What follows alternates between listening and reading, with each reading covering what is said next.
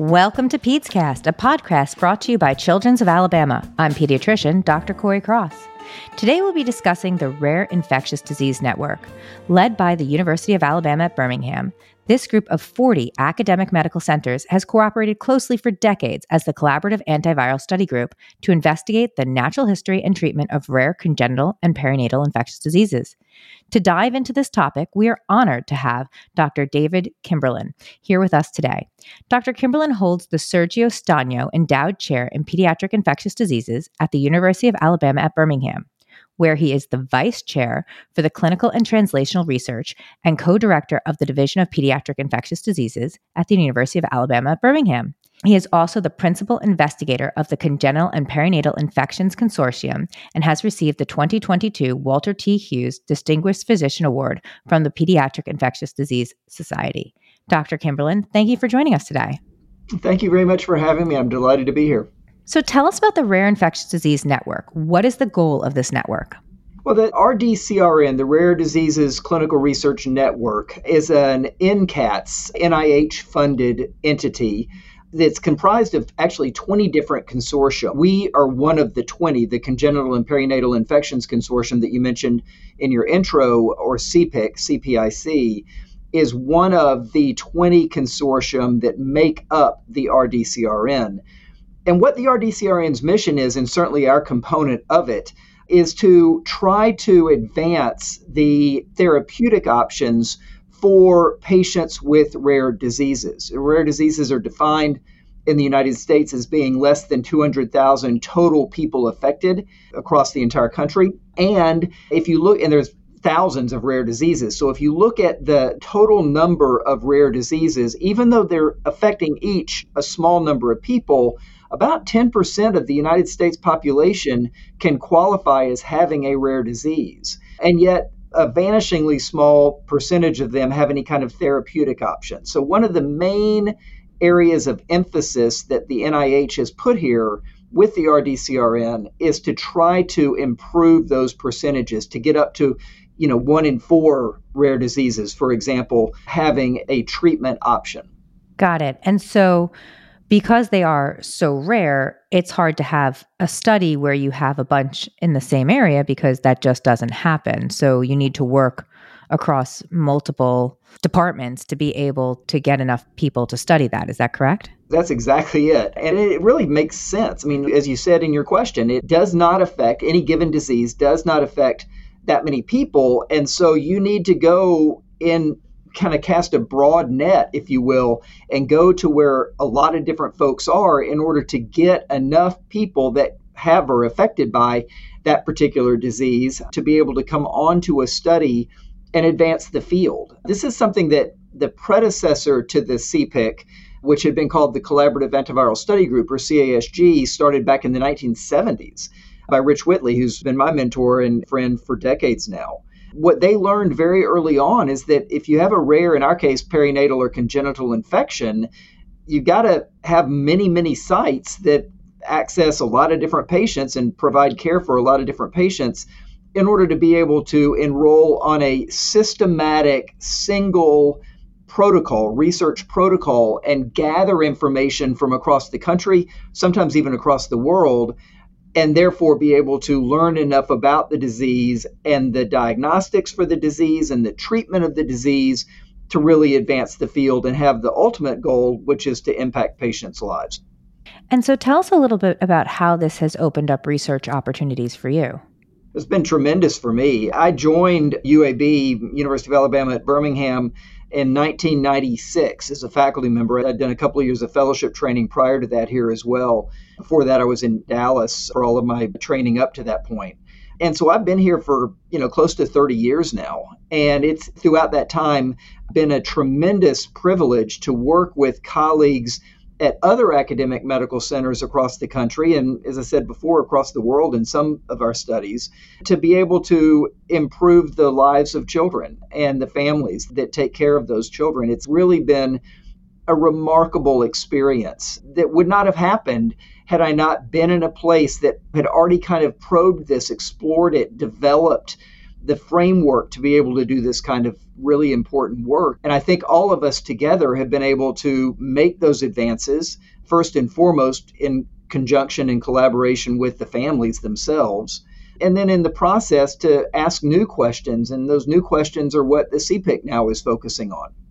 Got it. So Dr. Kimberlin, in the 25 years or so since you've been doing this, tell us a little bit about the studies that you've been a part of and how that research has changed patient care and outcomes. I think a couple of the bigger ones are either with neonatal herpes or congenital cytomegalovirus or CMV infection. With neonatal herpes, the CASG back in the 1980s had established that the current drug used to treat it, acyclovir, was a safer way to treat that particular infection. It's a viral infection that babies acquire during the birth process from their moms if the moms have the herpes simplex virus in the genital tract at the time. And by using acyclovir intravenously, it improved the likelihood that the baby would survive. And for those that survived, it to some extent improved their developmental outcomes. During the 2000s, we did a subsequent study that was of oral acyclovir following that initial period of a few weeks of intravenous acyclovir. And what we found was that by giving oral acyclovir for 6 months after treatment for that acute infection, we can really improve developmental outcomes quite substantially for those babies that had their brains infected with the virus from the very beginning. And that was a really major kind of an advance that the group collaboratively together contributed to advancing the field with. The other was congenital CMV. This is also an infection that babies can be born with, although this one is acquired during the pregnancy itself. It's an in utero infection. And it affects about 1 in 200 live births. It's the most common congenital infection in the United States. And what we did across a number of years was build upon earlier studies of antiviral treatment of babies that are symptomatic with CMV when they're born. And we learned initially that intravenous ganciclovir, a different antiviral drug, improved their likelihood of having better hearing outcomes. But we didn't really have the opportunity to continue IV ganciclovir for long, long periods of time, weeks and weeks of time, because it's a hard medication to give. So there was a newer drug, an oral version called valganciclovir, that we had available to us through a partnership with the pharmaceutical company that makes it. And then to be able to do studies, NIH-funded studies of that oral treatment option for longer periods of time. And we found that giving that drug for 6 months as well in babies with symptomatic congenital CMV improved their hearing outcomes even further and improved their developmental outcomes, their neurologic outcomes. I think those are two of our bigger contributions. We've had other things as well with influenza in young babies, with enterovirus infection in young babies. So we have other ways that we've contributed. But in terms of really changing the standard of care, I think probably CMV and neonatal HSV are our bigger accomplishments. No, it's amazing. And they're not really that rare, those two diseases. I mean, what you're talking about in the treatments and what you've been able to accomplish, I'm sure that that has affected numerous babies and their families. So as a pediatrician, this is something that we do see. And so it's important to be doing this work. Well, I appreciate you saying that. We certainly hope that's the case, and I think it likely is. With neonatal herpes, there's a couple of thousand babies born every year in the United States who develop neonatal HSV disease. And with CMV, it's probably more in the 20,000 range, but only about 10% of them are symptomatic at birth. So probably another 2,000 or so that would be eligible for valganciclovir treatment. So when you look at 3.6 million births a year, it can seem like a small number, but a few thousand babies impacted by these really quite devastating infections is a real impact. And to be able to have the opportunity to try to make their lives better has been something that's been very rewarding for all of us. So Dr. Kimberlin, tell us how having CPIC being based out of University of Alabama at Birmingham and Children's of Alabama, how has having it centered there affected the city of Birmingham and impacted Alabama?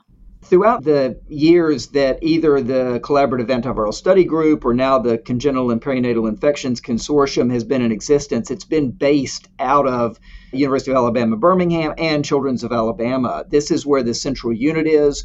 This is where just an absolutely phenomenally talented group of colleagues that I have the privilege of working with who know all about regulatory oversight of studies, know all about how to manage sites that are enrolling on studies, know all about how to do the subawards and subcontracts that are necessary to provide the funding for those studies so that the NIH dollars that come to UAB can then get passed along to the sites that are doing the work.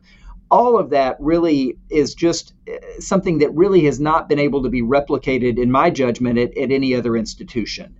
And so having that kind of skill set available at Children's of Alabama and the University of Alabama at Birmingham not only affects or improves the likelihood of performing a study well through CPIC, or in the older days through CASG, but it also provides a certain level of expertise that can influence other researchers that are here at our institution that might have a question about doing a multi-center trial in the critical care unit, for example, or in the outpatient setting as another example. And so being able to have this cadre of really, really gifted and very experienced people in the field available not only for CPIC, but also available to other people doing additional research in our area is something that I hope anyway has really had that kind of positive impact. It certainly seems to have in terms of career development and faculty development, and I think downstream of that as well in patient care.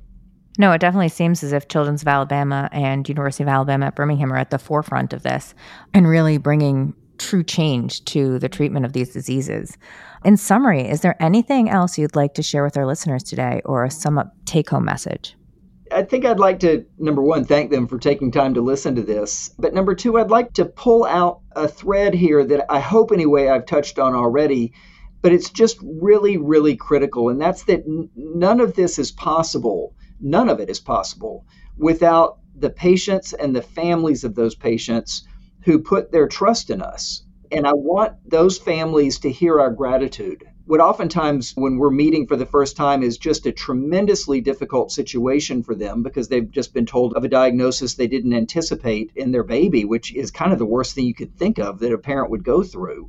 And yet they still put their trust in us and say, yes, I want to work with y'all, I think is something that I just really cannot express deeply enough is meaningful to me and to my colleagues that do this work. We can only imagine what these families are going through and that they see us as an opportunity, hopefully to improve their own child's life, but then also that opportunity to contribute to the greater good and the impact that it has on babies that have yet to be born is something that really is a real gift. And the opportunity to walk that journey with them, at least to the extent we can, is something that I want them to hear my gratitude for.